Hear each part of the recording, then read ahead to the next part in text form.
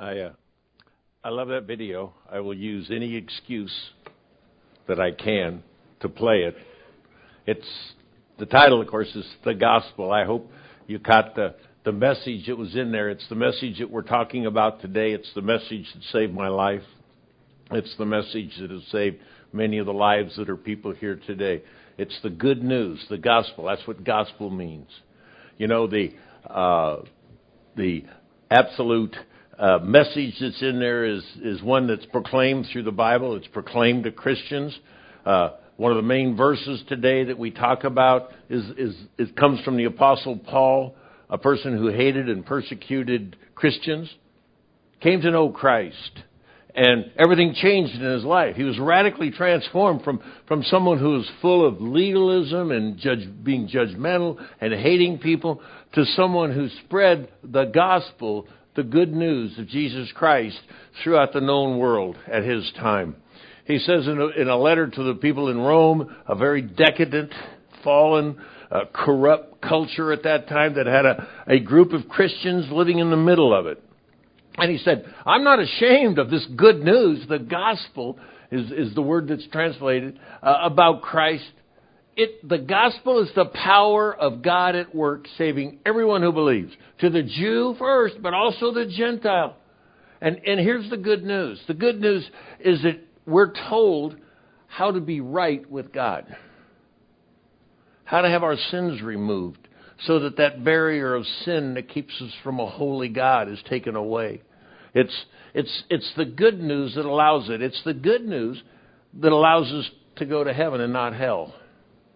It's through Christ. It's good news. When we go out and talk to people about Jesus Christ, we're bringing good news, not bad news, to them.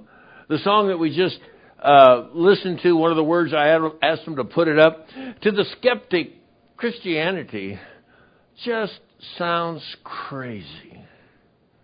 It sounds crazy to think, to proclaim that the creator of the universe sends his only begotten Son to die a brutal, painful, agonizing death on a cross for us. That's just crazy talk. That's just crazy talk. In a world where our hearts are breaking, where we're lost, and get that, the mess we've made. This is the mess we've made as we look at our lives, we look at our culture, we look at our society, sometimes even in our own families. The mess we've made.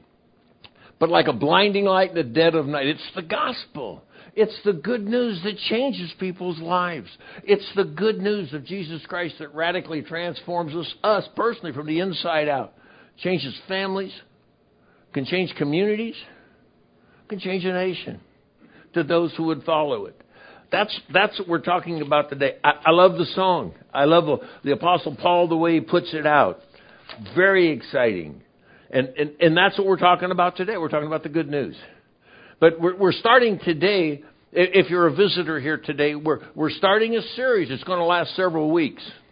What we do as a church every year, actually, is to remind ourselves why we're a church.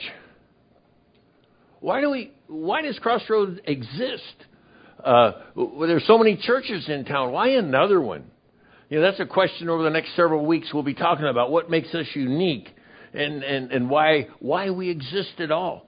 This week we're going to be talking about the good news that changes lives. Next week we're going to do something we've never done before. Dedicate a whole service to listening to people whose lives have been radically changed by Jesus Christ to tell us what happened inside of their lives when they became a follower of Christ. We'll have some personal testimonies taking place. We'll go out and find some other ones that are out. We'll come back, and that's what next week is about. How he changed our lives. So that's next week. We'll do that.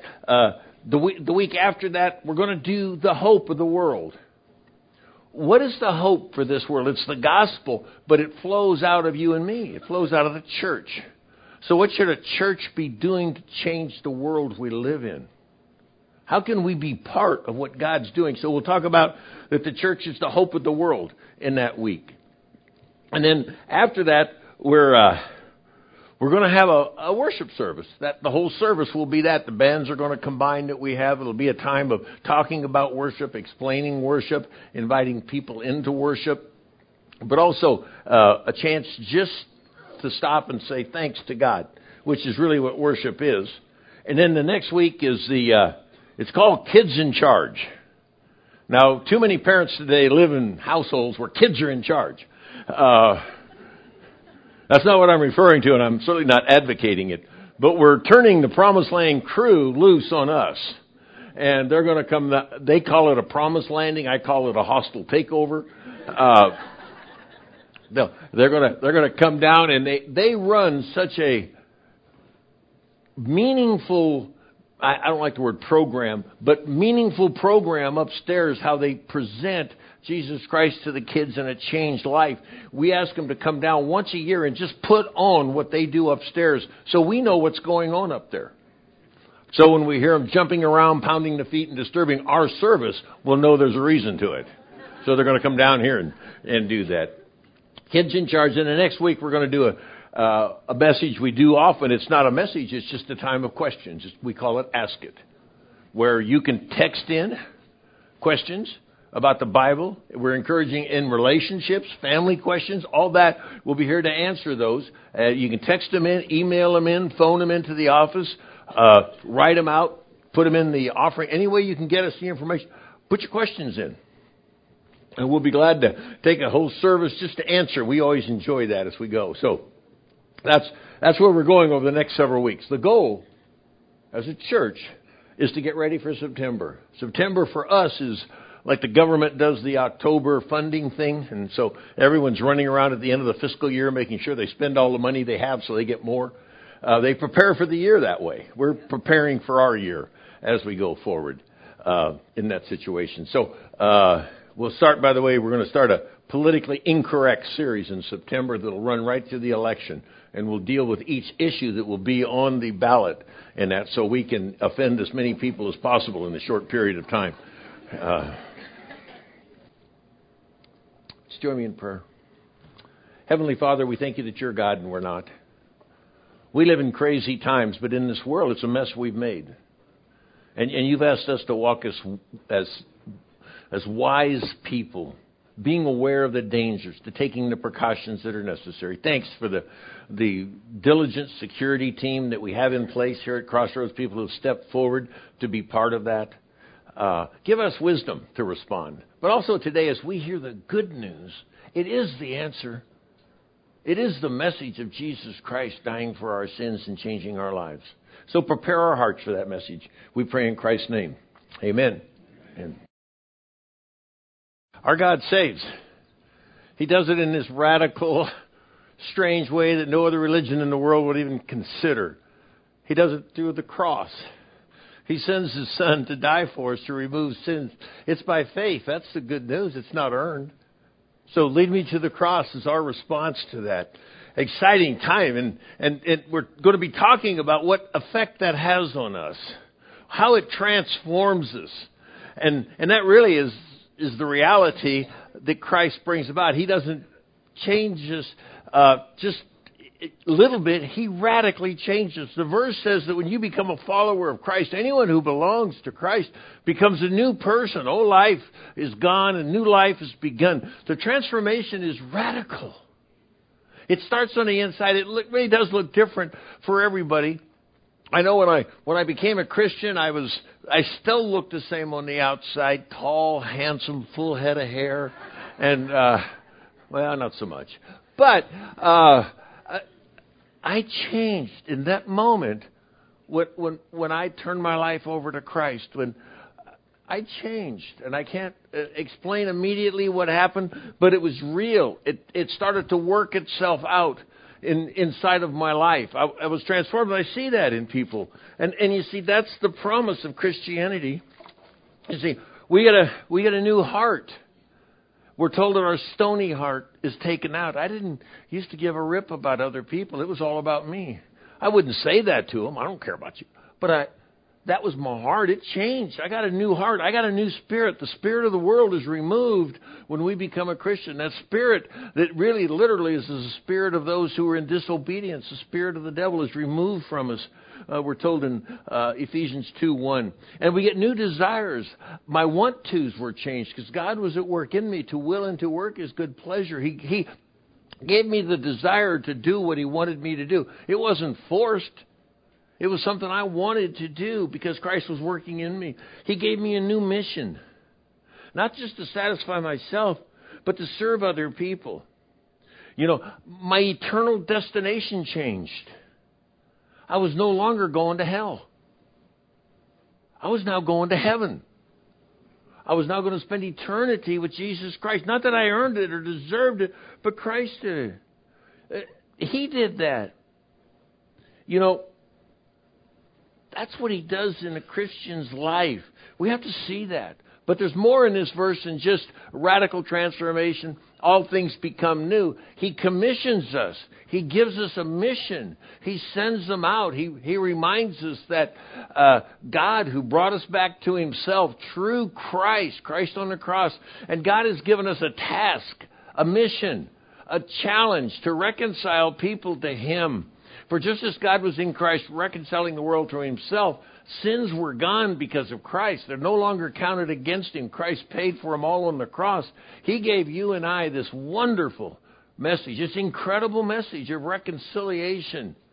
That you can look anyone in the eye and say, you can have a relationship with the living God. You can be His son. You can be His daughter. You can be in His family. You can be reconciled to God when your sins are removed. It's a message. We become Christ ambassadors.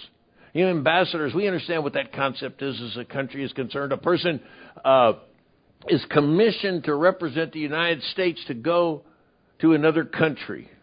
So he goes, he carries the message of our country. He carries the culture of our country to tell them what it's about. And so we become Christ ambassadors. Each person here that's a Christ follower is commissioned, is sworn in, is sent out as Christ ambassadors. It's not just a few, it's every Christian. We do it differently because we're differently gifted and equipped, but we're all sent out. And this message of reconciliation as Christ ambassadors, Christ is making His appeal through us. Parents, when you talk to your kids, Christ is appealing through you to your kids. Be reconciled to Christ. Be reconciled to God. That's a parent's number one job, is to pass that message on to their kids.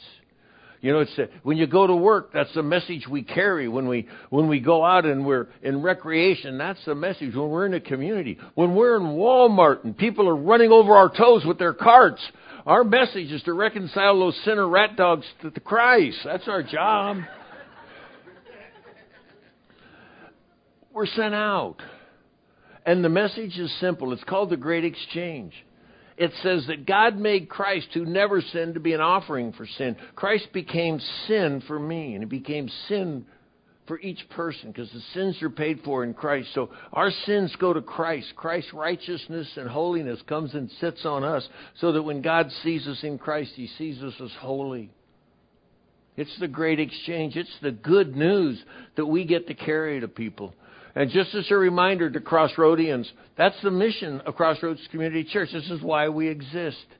To glorify God by encouraging unchurched people into a fully devoted relationship with Jesus Christ. That's why we're here. That's why we exist. And notice the difference. Our church has never been designed to bring people from other churches.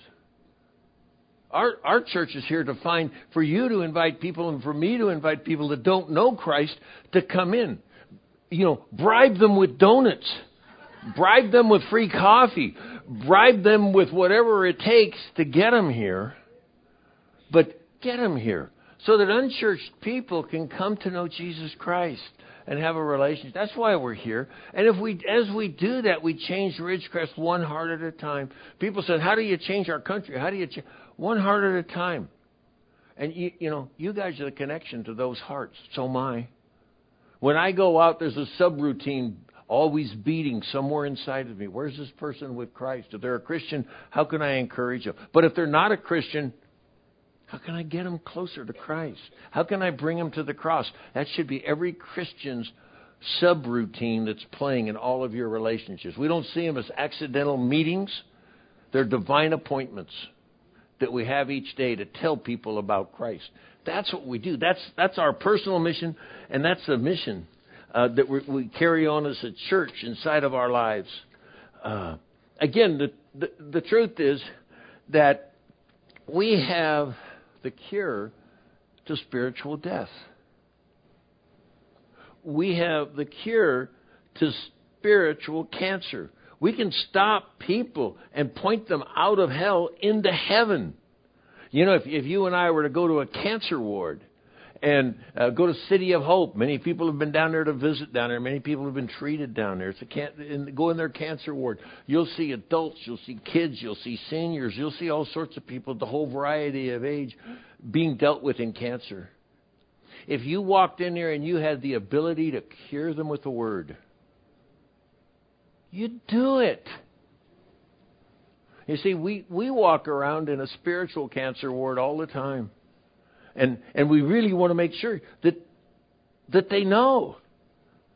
You know, I had a example when I was getting ready for this. Just came to my mind about 40 years ago. I was a very new Christian, maybe a year or two, and testing out my Christian water wings and how do you get out there. I wasn't walking on water yet. I was relying on a life preserver and stuff. But I was just checking it out, and I believed God. He was transforming me. And my mother called me. She lived in San Diego, and we were up here stationed. I was in VX5 at the time, and said she had cancer. And she was going to UCLA for treatment. Her lifelong friend, Stella, Glenn and Stella were lifelong friends, and so she went with her to UCLA as she went through the radiation treatment and the chemo treatment, which was very rare back. It was 40 years ago. This is when they were just experimenting with that. And so she had melanoma, and, you know, I love my mom. And so I was, you know, prayed for her. But I got this incredible message, this unction, this, Bill, go there. You know, so it was after a long day of construction work. I took our fast-moving VW bus 40 years ago. And so I launched down there. Those hills that you go up, I had 40 or 50 new friends behind me honking at me to say hi. Got over the top and got down there and went up to see her. But my message was simple, two things.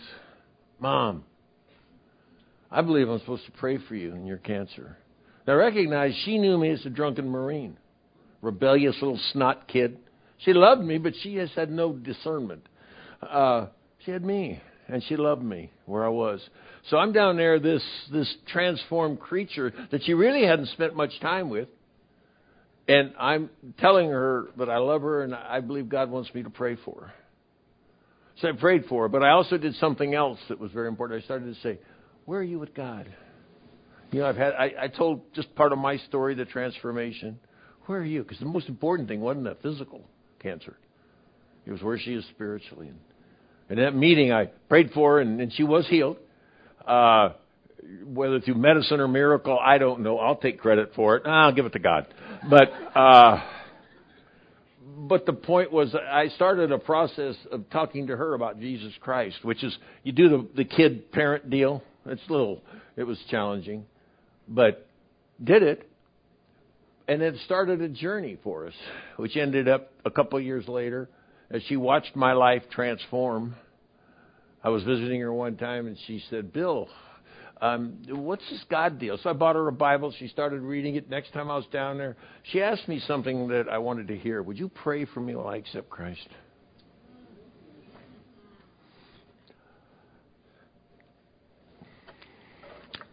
I'm looking forward to seeing her again in heaven.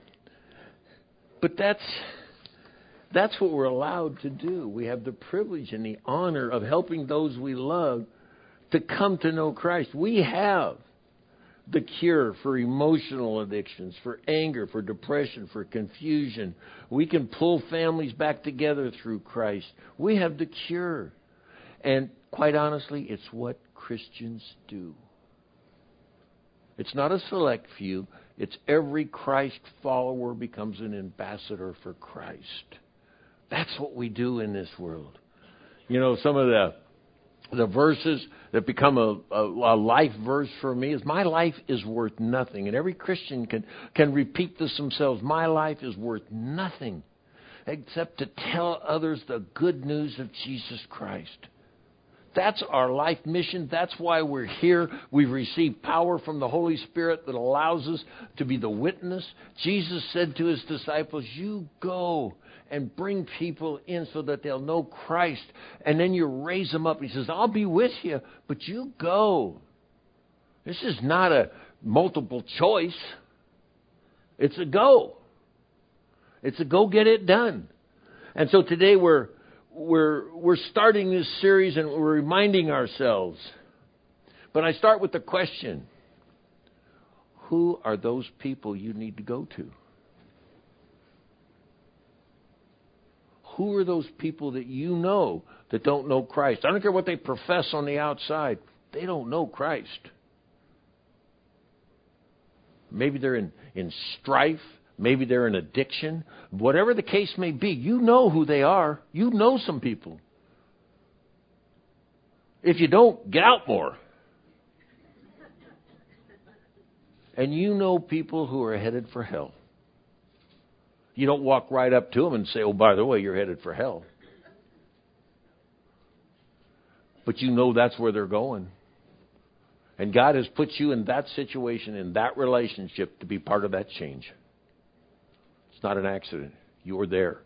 So as we go through this, think who in your life needs the good news of Jesus Christ. And stop them from going to hell, because there's only two choices.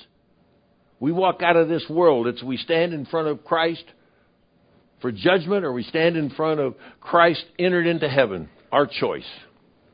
Each person's going to die one time. Then there will be the judgment, the division. God sends his Son into the world, not to judge the world. Everyone looks at Christianity as bad news. It's the best news. Christ came to save us, not to judge us. And it's not a works deal. We can't build our little personal ladder to heaven and all that other stuff. It's a gift because Christ paid for our sins. And it's by faith and believing that we can go there. And we get to tell people that. We get to tell people to take off their religious packs, all their deeds and works and things, and tell them Christ did it. Just come receive the love. That's the message that we carry. And again, the title of this is, everyone matters. You matter to God. Every person ever born matters to God. For Christ died for the whole world. He sent his Son to each person individually. He wants everyone to be saved. He wants our enemies to be saved. He wants those people that are angry at us to be saved. Those people that won't, he wants them saved. He wants everybody. He wants people in China, Russia, everywhere. Whatever political party you're in, he wants the people in the other party to be saved. Radical. So that's the message we carry to each and every one of them. So how do we do that? How did Jesus do it? He hung out. The Son of God comes to earth and he hangs out. He'd had big teachings, absolutely. But it was on the foundation of relationship that he moved from person to person, inviting his disciples in. Tax gatherers. Peter the buffoon. I think I can say that. He would agree. Yeah, I was. Peter, James, John, the sons of thunder, a zealot who was a revolutionary at the time. He invited him in, but there was a relationship. He'd get to know him. He'd walk with him. He'd talk with him. Loving people as he went along. The woman at the well, caught up in sin for years with multiple men and relationships. She has a conversation with him. What's the first thing she does? She puts down her water jug and heads for town to invite all of her friends out to meet this Jesus. That's what we're called to do. What an example to us. The woman caught in adultery. I love the story. We know it. She's being stoned. They want to stone her because she was caught with a man. And Jesus says, I don't condemn you. But he says, go and sin no more. But it was a relationship. He connected with people, the rich, the poor, the Romans, the men, the women. Life story of building relationships. We're going to look at 3 stories that Jesus told. And many of us are familiar with all of them. They come out of the 15th chapter of the book of Luke, who talked about his life. And he talked about 3 stories. And the first one was, he talked about lost sheep. So he told them a story. A man had 100 sheep. One of them gets lost. What will he do? He leaves the 99, and he goes out looking for that little stupid Baba that got lost. And puts him on his shoulder and carries him back in and rejoices. He arrives. He calls together his friends. Hey, rejoice with me. I found my lost sheep. Left the 99. Go find that lost one. The next one is a story of 10 coins that a woman had. The assumption is that she's a widow and this is all she had to live on for the rest of her life. And so 10% of her TSP, her IRA, whatever her wet net worth, because they were on, if she was by herself, she's the only one she had. And she lost 10%. Boom. She had a stock market crash. And so she goes and she finds it. But get the end of this, when she finds it, she tells her neighbors, but rejoice with me because I found my lost coin. In the same way, there's joy in the presence of God's angels over one sinner who repents. That's the story. All heaven watches you and your area and your friends when you're going out, and when one accepts Christ, there's a party in heaven over that. So Jesus tells these stories. That's God's heart, to bring them in. Joy for those who are lost and are found. This is the good news for each of us. But he gives one more parable, one more story that most of us know. We've heard it so many times, at least I have. But every time it's got new impact. So we're going to talk about the prodigal son. This problematic son, this rebellious son. We're going to take the rest of the time talking about him. Jesus used what we call parables. Now, a parable is a story, and there's the definition below it, usually a short fictional story to illustrate a moral attitude or a religious principle, provides an instructive example or lesson. When Jesus talked to the crowds, he used parables. He says, I'll speak to you in parables. I'll explain things hidden since the creation of the world. He gives a story that we're all familiar with. Oh, yeah. And then he'll give a spiritual application to it. And that's exactly what he's doing here. It's a parable. So he tells this story about a prodigal son. He says, to illustrate this point further, after the lost sheep and the lost coin, he says, to illustrate his point further, Jesus told this story. A man had 2 sons. The younger son told his father, I want my share of your estate now, before you die. So the father agreed to divide his wealth between his 2 sons. So here's the son that comes into his father. And he says, I want my stuff. I want what you got. I don't want to wait around. I want it now. And so a few days later, the son packs up all of his stuff that he had, his belongings, and he moves to a distant country. So he's demanded of his father all his stuff. He goes to a distant country, and he starts fast living. And he wastes all of his father's money. What happened was he was selfish and proud. He wanted his personal freedom. He wanted to run his own life and do his own thing. He was not thankful to his father, who actually was part of the creation for him and supported him his whole life up until that moment. He didn't respect his father and all that his father had done for him. He had taken care of him. And the rebellious son said, I want control. I don't want you to control me. And here's the very part that makes it worse. Very important. Even though the son did not want to submit or honor the father, the rebellious son wanted all the benefits of being a son. He wanted his inheritance now. Any self-respecting sinner rat dog would have just run away. He didn't just run away. He said, "Here, give me my stuff. I'm leaving." What he was telling his father, in my mind, you're dead. You're dead. I want your stuff now. I don't care anything about you. I just want the stuff. As he went away. That was literally what he was saying. Wow. That son really felt entitled. Pride, selfish, self-centered. He believed that he was owed everything that the father had without any responsibilities of being a son. That's pride, rebellion, and arrogance of the highest order. But in the bad news of that son, there's good news. There really is. Because there's justice. Because we know where this story leads to. After he leaves, his money runs out. The great famine sweeps across the land. He begins to starve. He persuades a local farmer to hire him. Now, he persuades. I don't know why I got captivated by that word in different translations. So I looked it up in the original language. To persuade, the word that's used there is to glue to unite, to cling to. This guy wouldn't cling to, unite with his father. But now he's starving. He's uniting, gluing to, and trying to get up next to a pig farmer.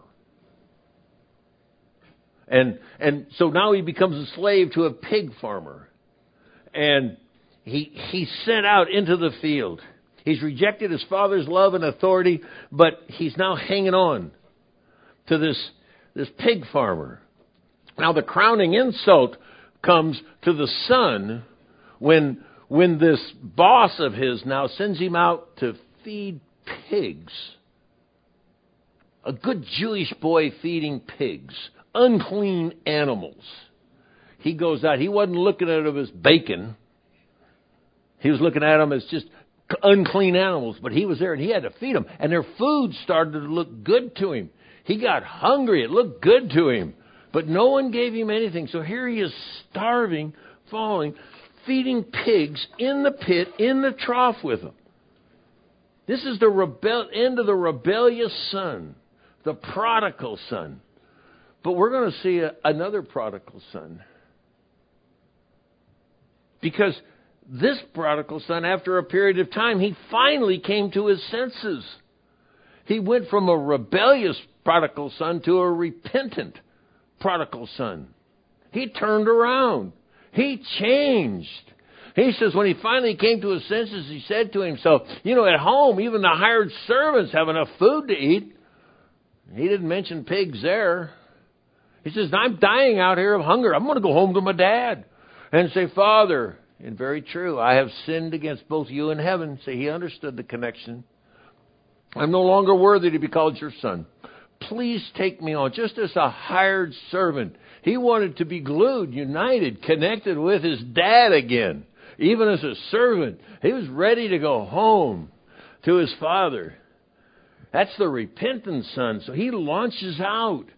So that's the prodigal son, both sides. Today we have prodigals here. We have prodigals that are still running from God. And many of them, sadly, want to call themselves Christians and yet not be united, glued, and connected to the Father. We want forgiveness, but we don't want relationship.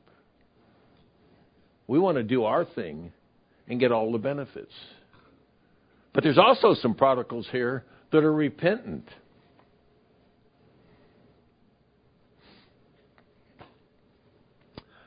Many here are repentant prodigals.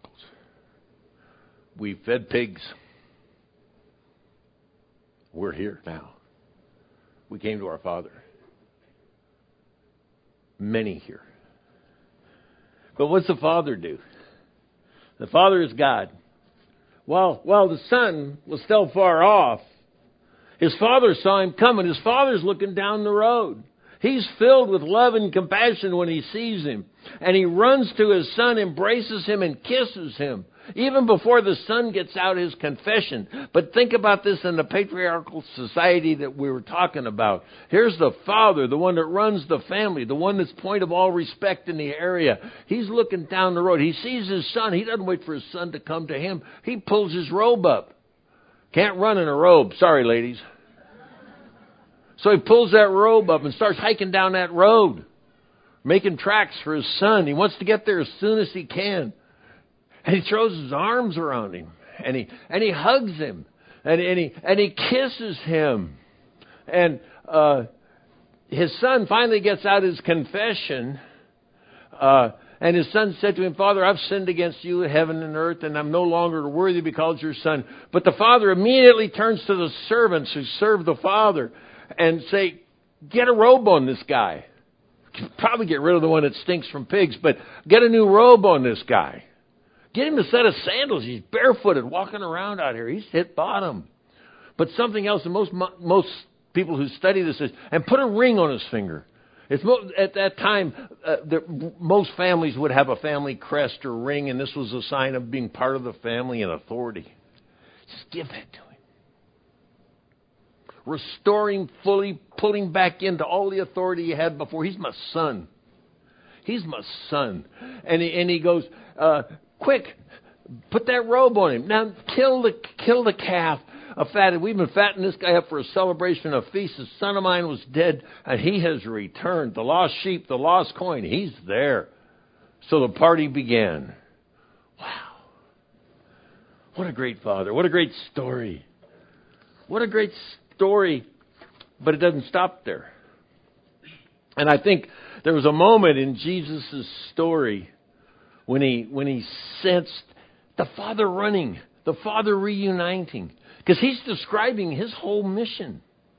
So it's exciting and unpacking it. This is so cool. I can sense Jesus' excitement. It's the 100 sheep. One is back. The coin is found. The son is returned. Rejoice with me. My son that was dead is now alive. But there was another player that was there. There was an older brother. Now the older brother knew what was going on when he saw his brother take the inheritance and leave. He saw him disrespect his dad. He saw him reject his dad, hurt his dad deeply. He probably saw his dad looking down the road, waiting for the son to return. And he was out in the field. He walks back in, dancing in the house, party going on. He goes, "What's going on?" He says, "Your brother's back. Your father's killed a fatted calf, celebrating his safe return."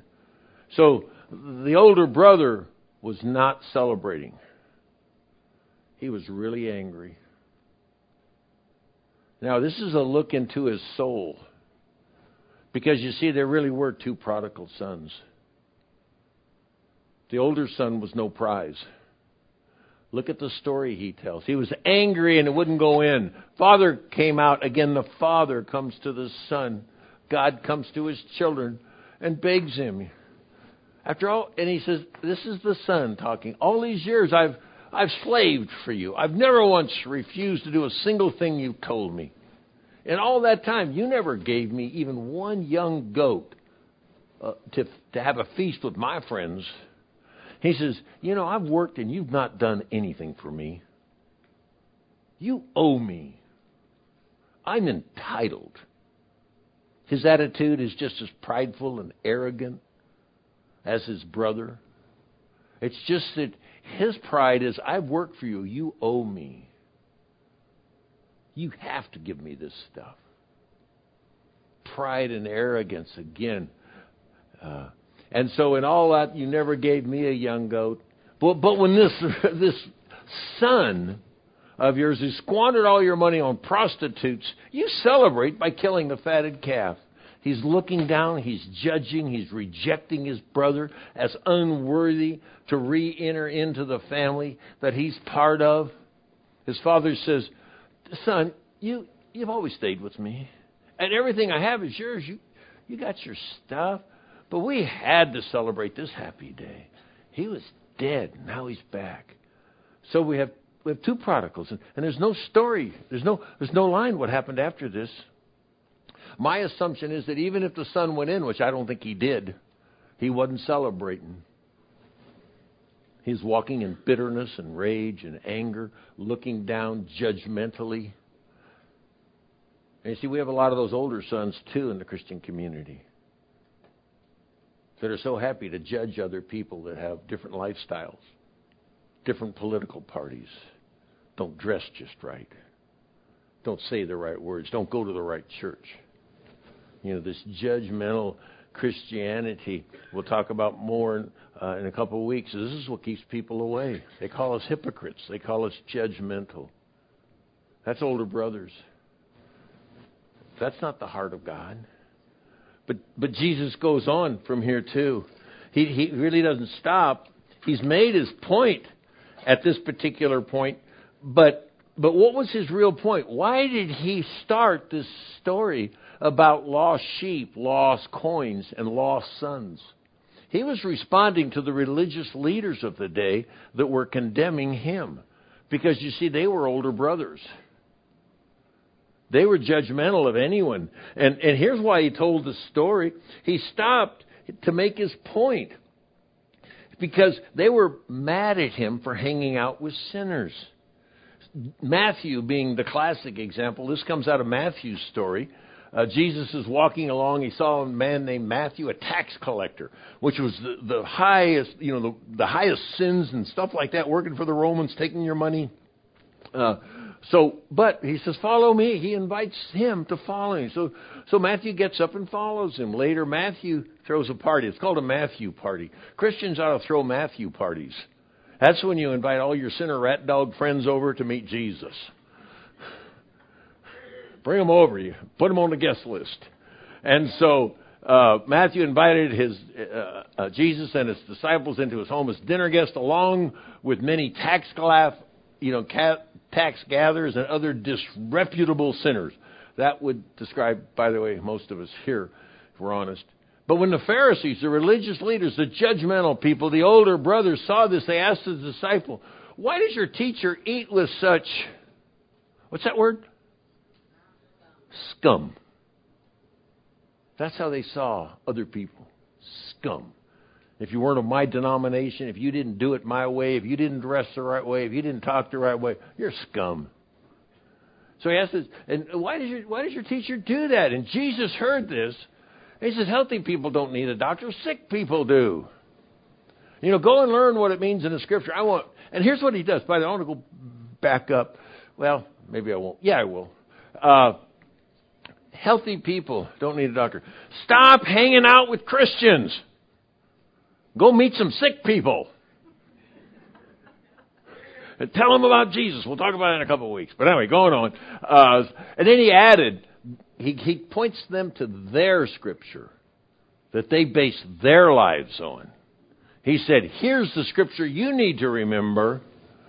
Go and learn the meaning of this Scripture. I want you to show mercy, not sacrifice. All your religious acts and behaviors and works, they don't get it.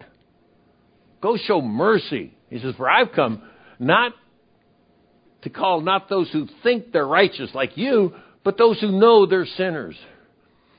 I get the honor often of talking to people in different places, and so often when I start talking to them, and I'll know which category they fall in right away.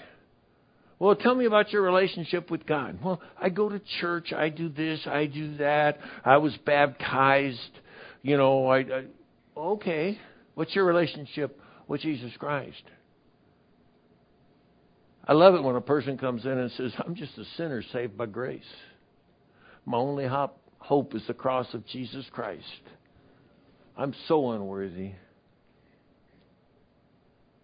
That's what Jesus was telling them. Get your act together. Do what God has called you to do. Go help sinners. Everyone matters to God.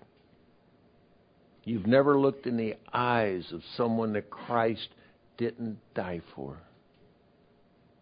Your worst enemy, your best friend, Christ died for. And we get to carry that message. We get to carry that message to them and tell them that God loves them. That's what today's about. He used parables to bring this point across, to tell them principles that they could hear. But the question in this parable is where are we? Who are we? Which side of the prodigal son do we sit? Are we the rebellious prodigal son or the repentant prodigal son? Which are we? And if we're a prodigal son that's rejected the father, are we still wanting his stuff? Are we still wanting our Christian T-shirts, bumpers, and call ourselves Christians? I did for 33 years, and I wouldn't. What category are we in? Which are we the repentant son? Is that us? Are we the repentant prodigal that's come back and is welcomed into the family? I've sinned against you in heaven and I'm back. Or, and there's many here that in this story needs to be noted. Do you remember the servants that helped the father restore the son? Many here are servants and spend time every week and monthly restoring people, serving the father, telling people at work, but cleaning the church, running the sound, the tech, serving coffee, even cutting those delicious godly donuts, working upstairs with the kids. They're servants of the living God, helping prodigals. It's what we do because we're new creations in Christ. And we're telling other people, be reconciled to God. Come back. We're servants. We carry the message of the Father who's looking down the road for each and every person. And maybe some here are the older brother. Maybe it's time to change that view we have of other people and see them as someone Christ died for. See them through Christ's eyes. Be part of reaching out to people. Recent statistics said that 11% of people who call themselves Christians who go to church, only 11% have had a conversation, a personal conversation with someone who's not a Christian in the last week. I'm not talking about telling them about Jesus. I'm just talking about knowing them. 3 years after becoming a Christian, statistically, most Christians have no meaningful relationships with anyone outside the church, and there's a world dying out there. We get to go tell them the good news. Someone told me. Someone told you. We get to tell others. Would you pray with me? Father, you're the God that reaches out. You're looking down the road as we speak. You're looking for the prodigals to come home. And you're throwing a party for the prodigals that have come home. You rejoice. You celebrate. There's dancing and singing in heaven over one person who came home. Let us be part of that process. Thank you that you've chosen us. Sinners. Moral failures. Prodigals. To tell other people that we can be radically transformed from the inside out. Give us the wisdom to carry out that precious message. We pray and thank you in Christ's name. Amen.